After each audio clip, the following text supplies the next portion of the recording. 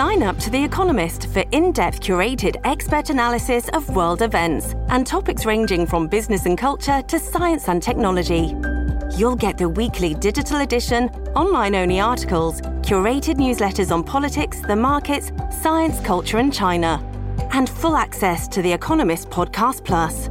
The Economist is independent journalism for independent thinking. Go to economist.com and get your first month free. This episode is brought to you by Shopify. Do you have a point of sale system you can trust, or is it a real POS? You need Shopify for retail. From accepting payments to managing inventory, Shopify POS has everything you need to sell in person. Go to shopify.com/system, all lowercase, to take your retail business to the next level today. That's shopify.com/system. At Evernorth Health Services, we believe costs shouldn't get in the way of life-changing care, and we're doing everything in our power to make it possible. Behavioral health solutions that also keep your projections at their best? It's possible. Pharmacy benefits that benefit your bottom line? It's possible. Complex specialty care that cares about your ROI? It's possible. Because we're already doing it. All while saving businesses billions. That's Wonder made possible. Learn more at evernorth.com/wonder. Welcome to the New Books Network. Welcome back to New Books in Political Science, a podcast on the New Books Network. I'm Susan Liebell at St. Joseph's University, and today I'm joined by Dr. Blair L.M. Kelley to discuss her new book, Black Folk, The Roots of the Black Working Class, published by the Norton imprint LIveright in 2023.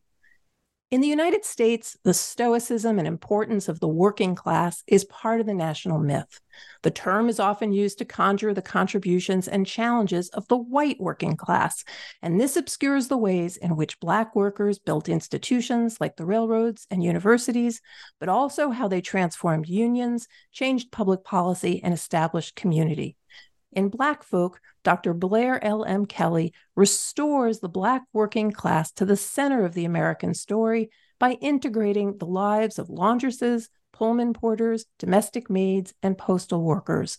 The book is both a personal journey and a history of Black labor in the United States, from enslavement to the present day, with a focus on a critical era, after Southern emancipation to the early 20th century, when the first generations of Black working people carved out a world for themselves.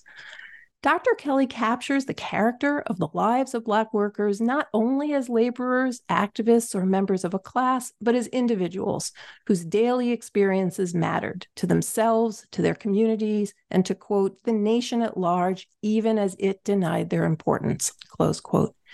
As she weaves together rich oral histories, memoirs, photographs, and secondary sources, Dr. Kelley shows how Black workers of all genders were, quote, intertwined with the future of Black freedom, Black citizenship, and the establishment of civil rights for Black Americans, close quote. She demonstrates how her own family's experiences mirror this wider history of the Black working class, sometimes in ways that she herself did not realize before writing the book. Even as the book confronts violence, poor working conditions, and a government that often legislated to protect the interests of white workers and consumers, Black Folk celebrates the ways in which Black people, quote, built and rebuilt vital spaces of resistance, grounded in the secrets that they knew about themselves, about their community, their dignity, and their survival, close quote. Black Folk looks back, but also forward. In examining the labor and challenges of individuals, Dr. Kelley sheds light on reparations and suggests that Amazon packaging processing centers, supermarkets, and nursing homes can be spaces of resistance and labor activism in the 21st century. Dr. Blair L.M. Kelley is the Joel R. Williamson Distinguished Professor of Southern Studies at the University of North Carolina, Chapel Hill, and incoming director of the Center for the Study of the American South, the first Black woman to serve in that role in the center's 30-year history. She is also the author of Right to Ride, Streetcar Boycotts, and African American Citizenship in the Era of Plessy v. Ferguson from the University of North Carolina Press. And I am delighted to welcome her to the New Books Network. Thanks for having me. I'm thrilled to be here. Blair, how did you come to be interested in the Black working class and write this particular book? In fact, and one thing I'm really interested in is whether your family was always going to be part of the story. So this came to me in an interesting way. I was approached by my editor, who had been reading, the literature that's come out about the white working class over the past decade, I'd say, and was wondering about the Black working class, and came to me with it. And initially, I'm like, well, I'm not a labor historian. I don't write unions, and I don't, this is not the work I do. I've done movement work and things around the Afro-American experience more generally, but not so much the working class. And he said to me, well, how would you write this book? How would you approach this question? And I thought of my family. I thought of my grandfather escaping from Georgia as a teenager with his family under the direction of his father, who realized that sharecropping would never be fair. I thought of my grandparents' migration journeys. I thought of my father working as a ship fitter at the Philadelphia Navy Yard. And I thought of his father and his migration and his journey into Philadelphia in the 1920s. And so I was struck by the degree to which their story mirrored the kinds of things I've been teaching over the years, and the emphasis I put on the human experience of being Black and working class. And so I pitched that as my proposal, and it was accepted. And so I just started down that journey. And for me, weaving in the family stories is how I teach. It's how I think. It's how my brain works. If real humans don't fit the theories or the grand frameworks that we as scholars create, who are we talking about? So I always go to that human experience and try to capture that, both for my own family and then for the people I'm studying that I discovered along the way, who I try to treat as if they were my family. Well, and that is part of the brilliance of this book. I'm not in your class, so I haven't had that experience of getting to know you. I didn't know you at all in reading the book. But what comes through from the very first page and really carries you through, this is a page turner. And I read a lot of history books, and some of them have compelling subjects. Some of them are beautifully written. This has both, and it also has a kind of a narrative structure that makes it a page turner despite the amount of information. And I think part of that is this naming of names. Like you want us to, know who Kelley House is, even if we didn't know it before we came into the book. And you want us to know some of your relatives, but you also want us to know people who followed those sort of similar paths and wrote these were incredible memoirs or participated in oral histories so that you can speak in their words. And that is the part that I just loved. You call out how when these oral histories are done, they are often done by observers who have never been in a backyard washing area, and they've arrived without invitation. And to have the person who was interviewed's perspective so that the workers speak for themselves is just such a stunning part of this book as a reader.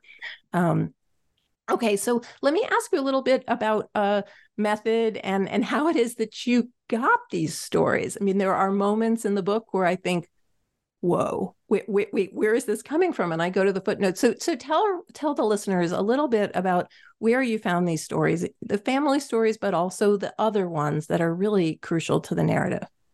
So my family stories, my mother was a storyteller, and she would tell me the same stories over and over and over again, to the point where I was like, Ma, I know that story. And she'd be like, yeah, anyway.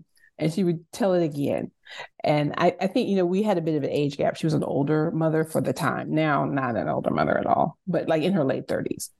And so I think she wanted me to know the world that she grew up in. And so much had changed in her lifetime. And when she was born, there wasn't a refrigerator in the house. There was an ice box. And so she was like, I need you to understand the sort of structural and difference in text of what was possible between when I was a child and now that you're growing up. So she really emphasized these family stories, her own experiences, the experiences of her grandparents and her parents.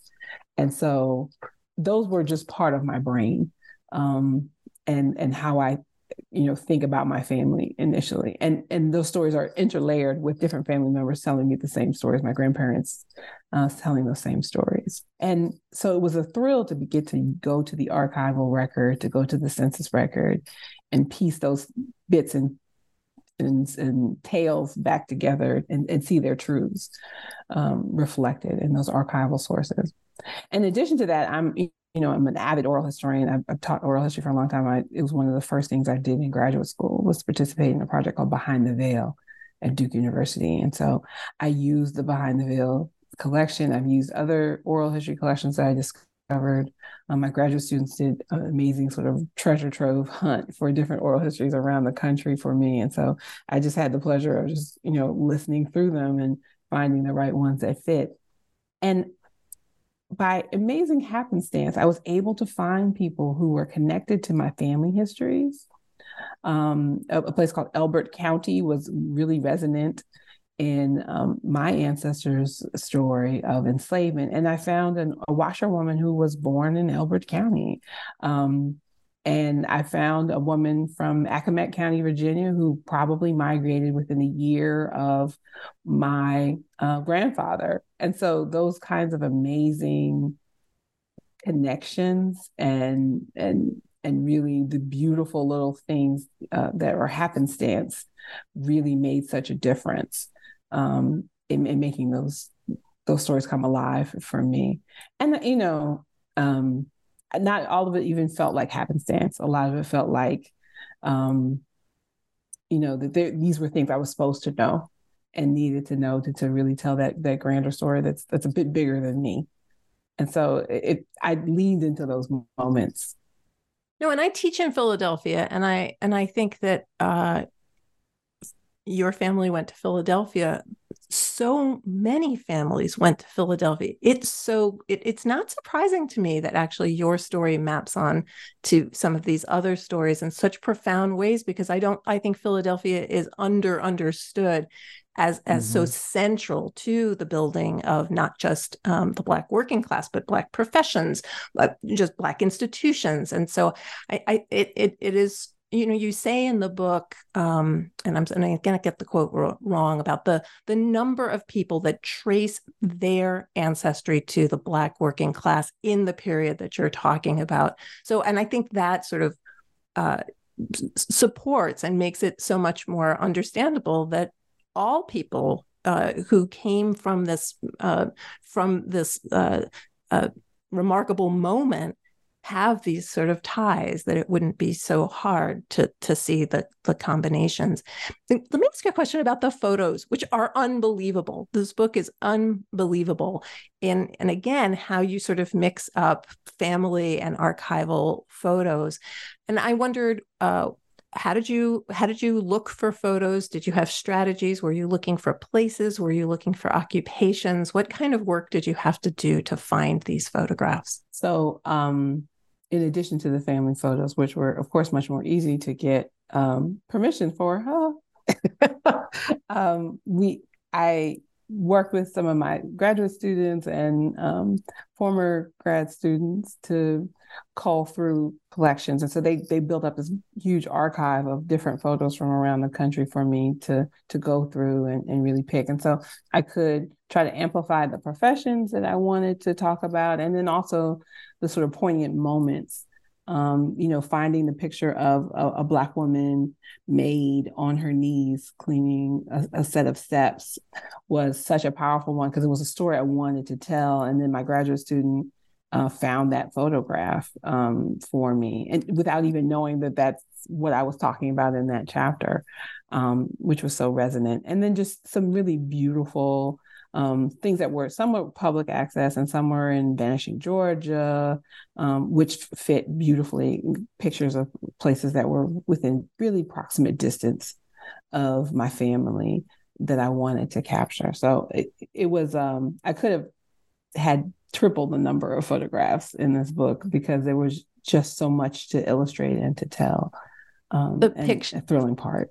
Sorry to interrupt. The picture, and it's two pictures of that maid, are my favorites on 184 and 187.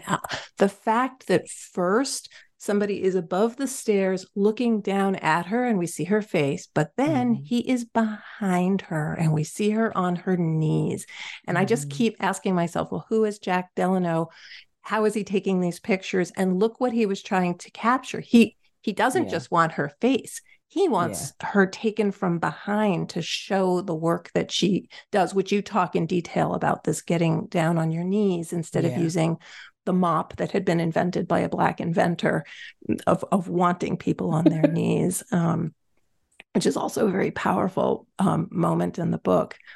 Let's talk a little bit about the term working class. You know, you write in the book that the term is often used to highlight this American myth, and it's really associated with thinking about white working class, sometimes just the male white working class.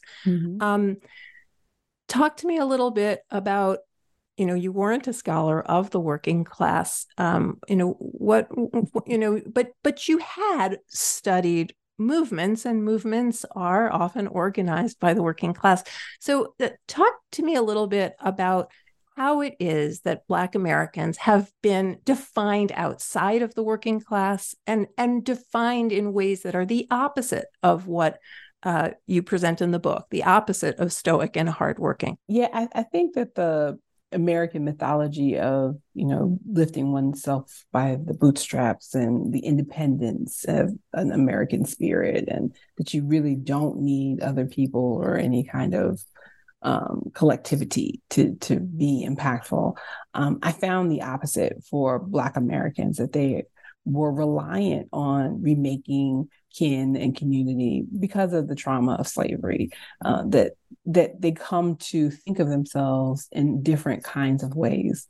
The mythology that they share with themselves about who they are is fundamentally different, and it's not valuing profit or accumulation in a sort of individualistic way, but really the networks of support, of community, of communication over time and space becomes so important to survival, and for success and for transformation in the 20th century. And so it was really a powerful reminder of the things I did know from studying movement history, that you could see those networks, you could see that connectivity.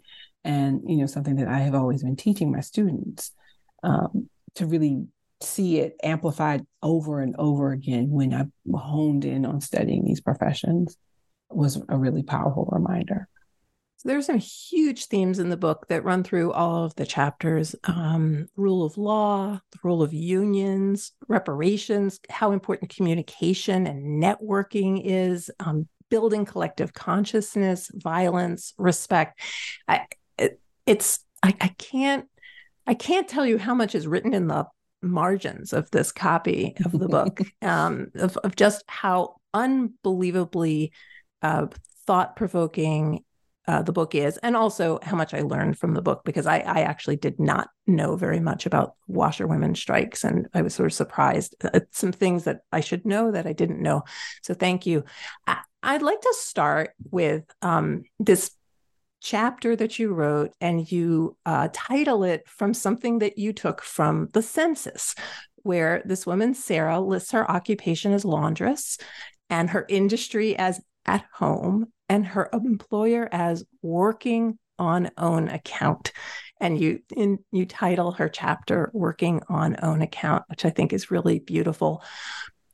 Talk to us a little bit about laundry at this time, why it is so associated with Black women, and why it is that they sought it out as something that would empower them. So laundry work, particularly in the South, but nationally overall, was connected to Black women and to Black women in slavery.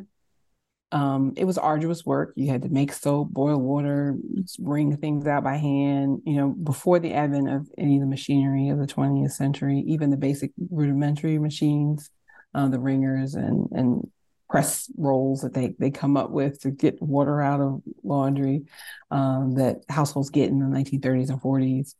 It's before all that. And so Black women do that work in enslavement, and they do that work in freedom because it becomes associated with them as a race and therefore stigmatized. So as they move into freedom, it's amazing to see that washerwomen immediately begin to determine that they will do this work in their own yards, in their own spaces, so that they can prioritize their own households and raising their children or grandchildren. And that they will do it on their own schedule, that they won't do it faster and accelerate this, but, really take the days of labor that it really requires. And there's a big fight about it because white employers would like more and faster, and they want control, and they want Black women to do this work in addition to other kinds of labor within white households and really just become household employees. And so they push back on this immediately. I see the Organization of Women in 1865 into a union in Jackson, Mississippi, which was just bowled me over. Such a reminder that in enslavement, Black men and women had a vision about what their labor meant and a sense of their power. And, we talk so much about consciousness raising in union organizing. This is a reminder that workers have a consciousness, have a sense of what difference their labor makes. They need resources, they need support, but they don't necessarily need to be taught about what difference their work makes in the world. They can see for themselves, they can observe for themselves. And so I think that's a really powerful reminder of the true context of organizing in that moment. So washerwomen are at the hub of this kind of thinking. And then they also use their power, not just to support each other, to get days off, to get holidays, to set basic minimum wages for themselves. They don't make a lot of money, but they do get to determine the rest of their lives in really key ways that keep them a little bit safer and a little bit more connected to their family than they had been in enslavement. And they also use their power for others. They organize with other labor organizations in coalition with streetcar boycotts, which I studied in my first book. And they're just feisty and amazing, independent folks. And, there's a beautiful book by Tara Hunter, To Joy My Freedom, which I just adore. And I will mention every time I do a media appearance because her work was such a guide to me as I was becoming a historian. And I thought when I went to this, her example of this Atlanta washerwoman in 1881, that's the thing. That's the amazing thing that happened. I'm going to have a hard time writing something else. But when I went through the record, I learned that Atlanta was the tip of the iceberg, that there were smaller, similar struggles everywhere around washerwomen. And so the breadth of it was astounding. This episode is brought to you by Shopify. Do you have a point of sale system you can trust, or is it a real POS? You need Shopify for retail. From accepting payments to managing inventory, Shopify POS has everything you need to sell in person. Go to shopify.com/system, all lowercase, to take your retail business to the next level today. That's shopify.com/system. This chapter is amazing, and it has. You do this with every single chapter. You show us that this labor that people take for granted is highly skilled. And in this chapter, you talk about how laundry is a mix of art and science and physical effort. And so that the physical effort gets a lot of attention, but not the what do you add to a stain and what temperature is the water and all of these things that you show, the nuance of the work, which therefore means not everybody can do it. And this is part of what they recognize. I also love in this chapter how you describe their space and how it is that space helps them with this collective consciousness and understanding of what they do. So when they have a spare minute, they're not being ordered to do something else by an employer. They're having conversation. They're taking care of their children, but they have space for conversation that is not being surveilled. And surveillance plays such a huge role, especially when you get to the chapter on the Pullman porters, because they're being surveilled every second. Yes. Meanwhile, the washerwomen have some sort of space to discuss labor away from, you call it space making, away from their supervisors, and they're making their own timetables.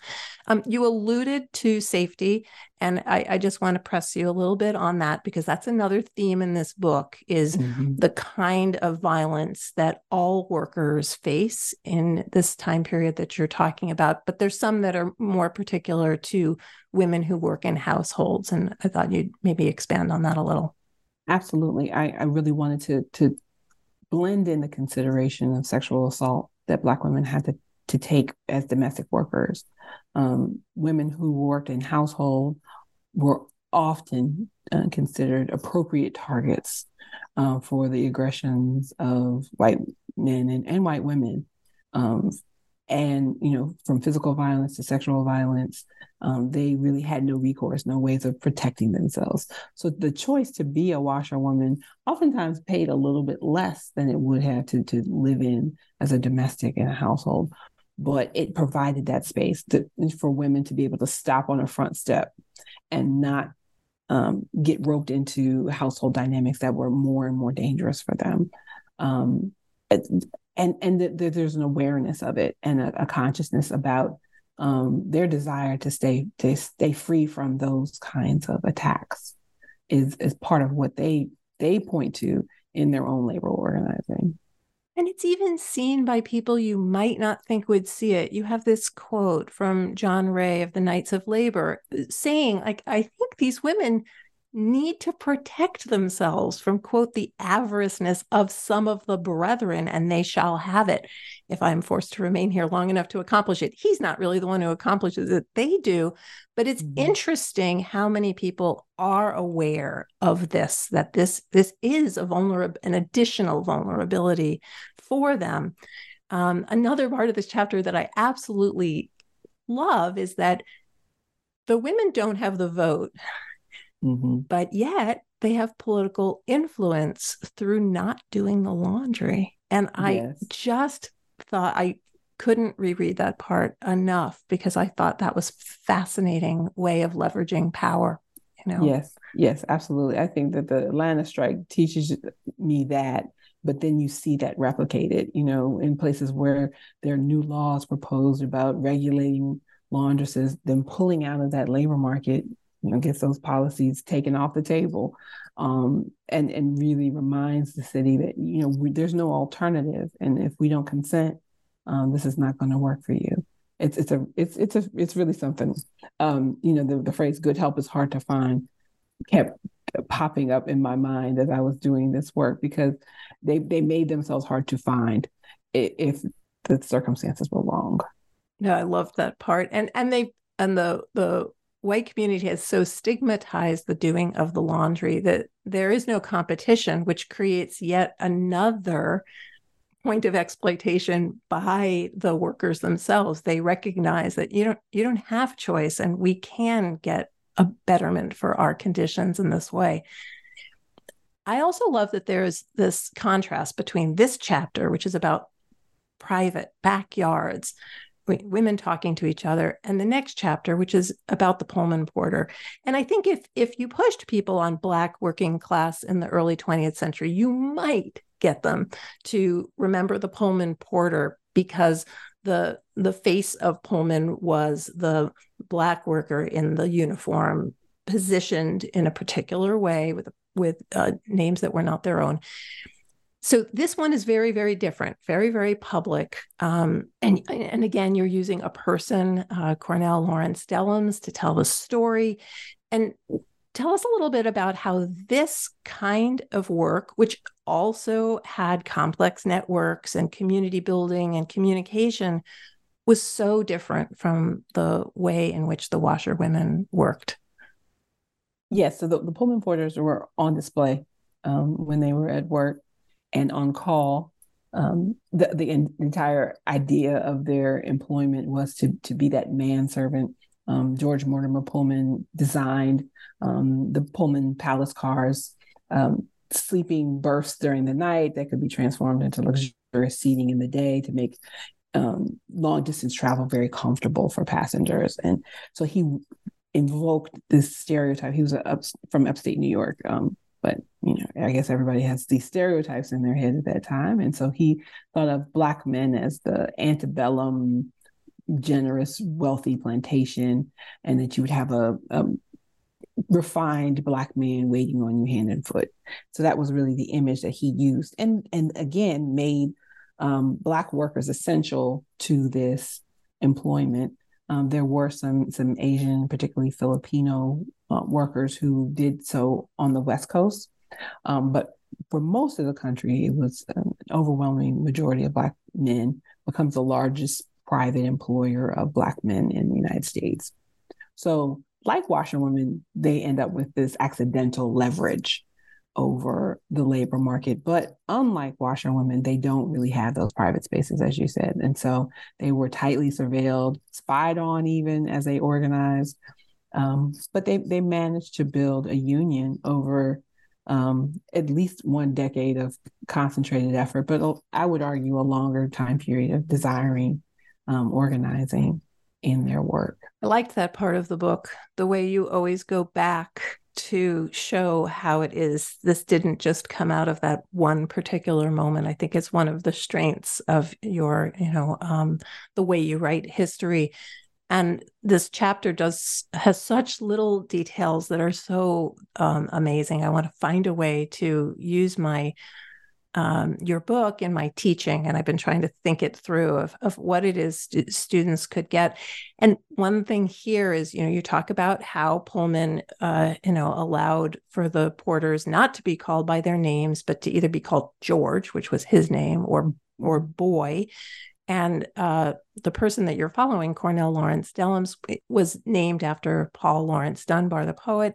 And when you cite that moment in the poem, the mask that grins and lies, the kind of things you need to put up with when you are disrespected. And then the fact that the Brotherhood of Sleeping Car Porters, the union that's ultimately formed, is service, not servitude, as the motto. Mm-hmm. I just loved the way you brought all of those things together, and also the way they were using the trains to bring newspapers back and forth, like the washerwomen who are also walking around and using the streetcars. It's just terrific. I wanted to ask you about the federal government, because it plays a kind of it's not exactly a villain, but it's a sort of lurking presence that's not always positive. So sometimes the government seems to help, sometimes it doesn't. Tell us a little bit about the government that is supposed to be regulating wages and how it is that they include or do not include the Black working class. So the overwhelming working class, when the government finally sort of butts into industry in a massive way during the New Deal, in ways that are super helpful for most workers, they exclude domestic workers and they exclude agricultural workers. So you exclude a bulk of Black workers in that moment from hourly protection and wage minimum wage limits. And it's a really powerful little streak in this memory of, okay, the New Deal made such a difference. It did. And yet by not pushing to include domestic and agricultural work, it was basically creating a racial divide in the protections in the country.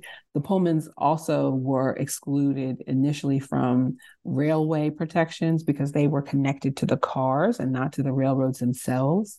The white union chartered itself as an all-white union and excluded the Black Pullman porter workers from the very beginning. So they had to build their own separate union, which was quite a fight. But eventually, in 1937, they're able to do so and be recognized federally. And that was such a powerful intervention. So you have both, the exclusion and the inclusion. But the Pullman porters used their platform to push for more coverage for Black workers, for more inclusion in industry, in defense jobs. They build the March on Washington movement in the 1930s and 40s, which becomes the group that brings the March on Washington in 1963 that we all know of. And so their long tail in terms of improving the condition of workers really comes from their own organizing history. A union that was built not just by Pullman porters, but by Black people in general who were concerned about their condition and participated in making their union possible. No, and I love in the book how it is you show how the federal government and the established unions, both along the way, are helpful and also discriminatory and hurtful. That the not including domestics in those wages means that the wages are low, and that allows white women to go back to the workforce because they have hired underpriced, underpaid Black domestic workers. So it's empowering one group of people at the expense of another. And you really show that in a nuanced way throughout the book. Yeah, that was the one that really struck me in the gut. You know, the story that we tell of women workers, Rosie the Riveter is going in and supporting the country. Rosie the Riveter had a Black maid cooking dinner and tending to her children while she was gone. And we've never told that story on that national level in the way that we should. And the other story you tell about that woman going to be Rosie the Riveter is she doesn't even know the name of the person who's living in her house. And that is a gut punch moment in the book in which a woman dies and her employer does not know her name. Mm-hmm. She's been working in her house. Mm-hmm. So, and I like the way, you know, earlier in the book, you've talked about the myth of the mammy. You've talked about the myth of Black women wanting to, you know, rock the babies and nurse the babies, and here, and that it's, we're all one big family. And then this is sort of shown to be such so the opposite, when somebody doesn't even know where to go if somebody dies in their own home. Mm-hmm.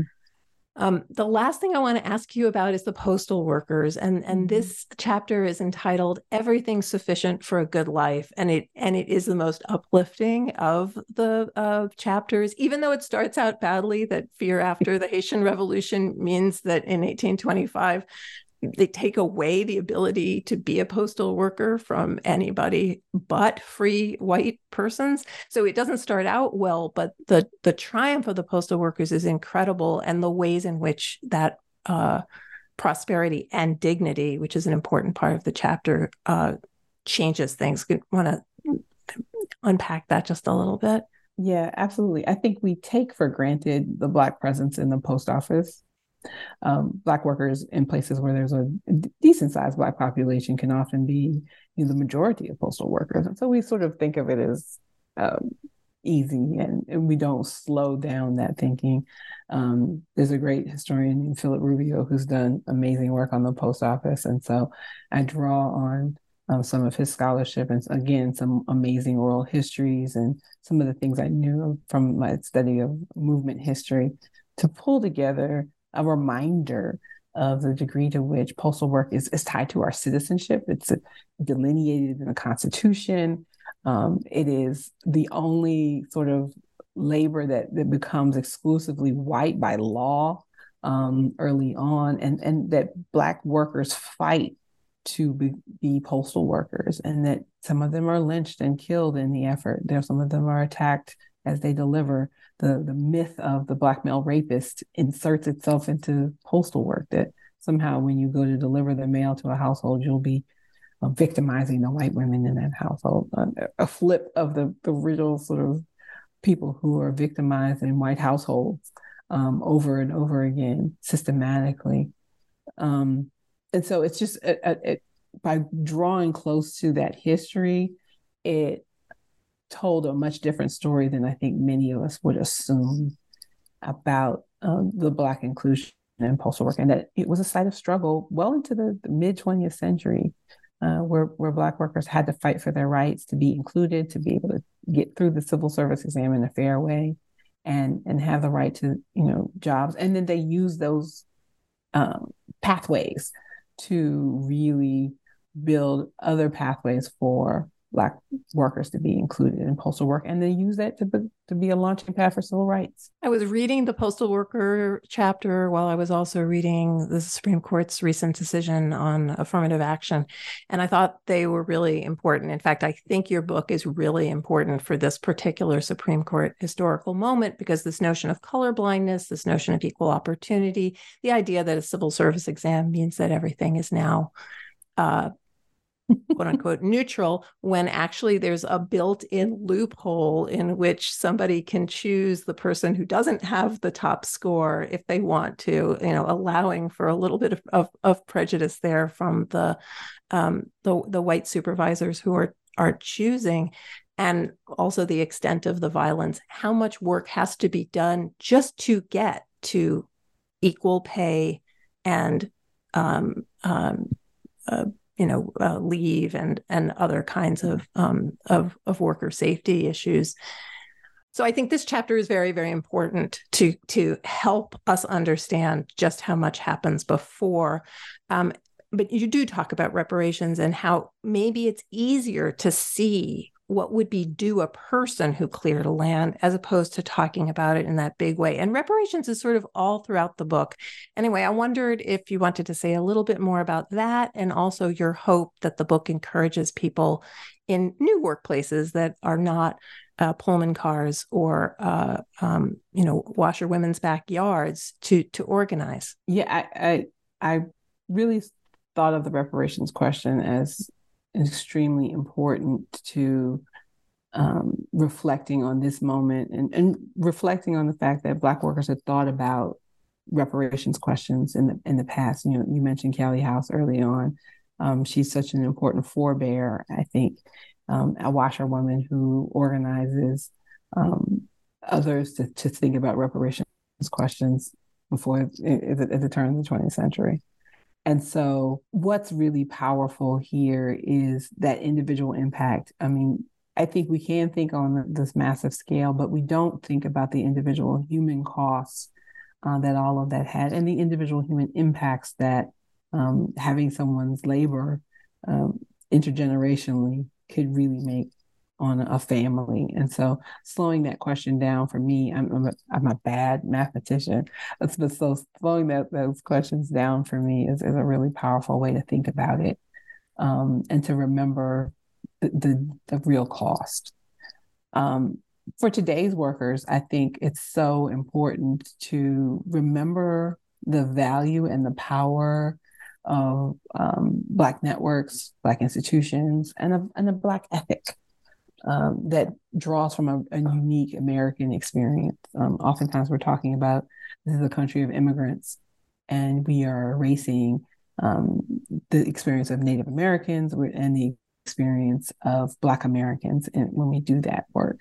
And that in having those different histories, there's a different way of thinking about self and approaching those questions. That's valuable and helpful, I think, to all workers today as we build. And we see, I think this particular moment of striking workers, we really have to build another narrative about what solidarity can get us all, and how we can rethink what might be fair and just for working generations today. Well, Blair, I cannot thank you enough for joining me for this conversation and writing this book. I loved reading it. I look forward to assigning it, gifting it to other people. And I think what you just said is just so important. We have a narrative that's not true. And this is a really great effort at refocusing it and rethinking this. Is there anything I haven't asked you that you want to say about the book? I think you did a great job of asking me some really great questions. Oh, well, it is such a good book. This is I can't recommend it enough to everyone. I've been talking to Dr. Blair L.M. Kelley, and her book is Black Folk, The Roots of the Black Working Class, from LIveright Norton 2023. And I will have links to all of the books that Blair mentioned in the podcast in the show notes. Thanks so much, Blair. Thanks for having me.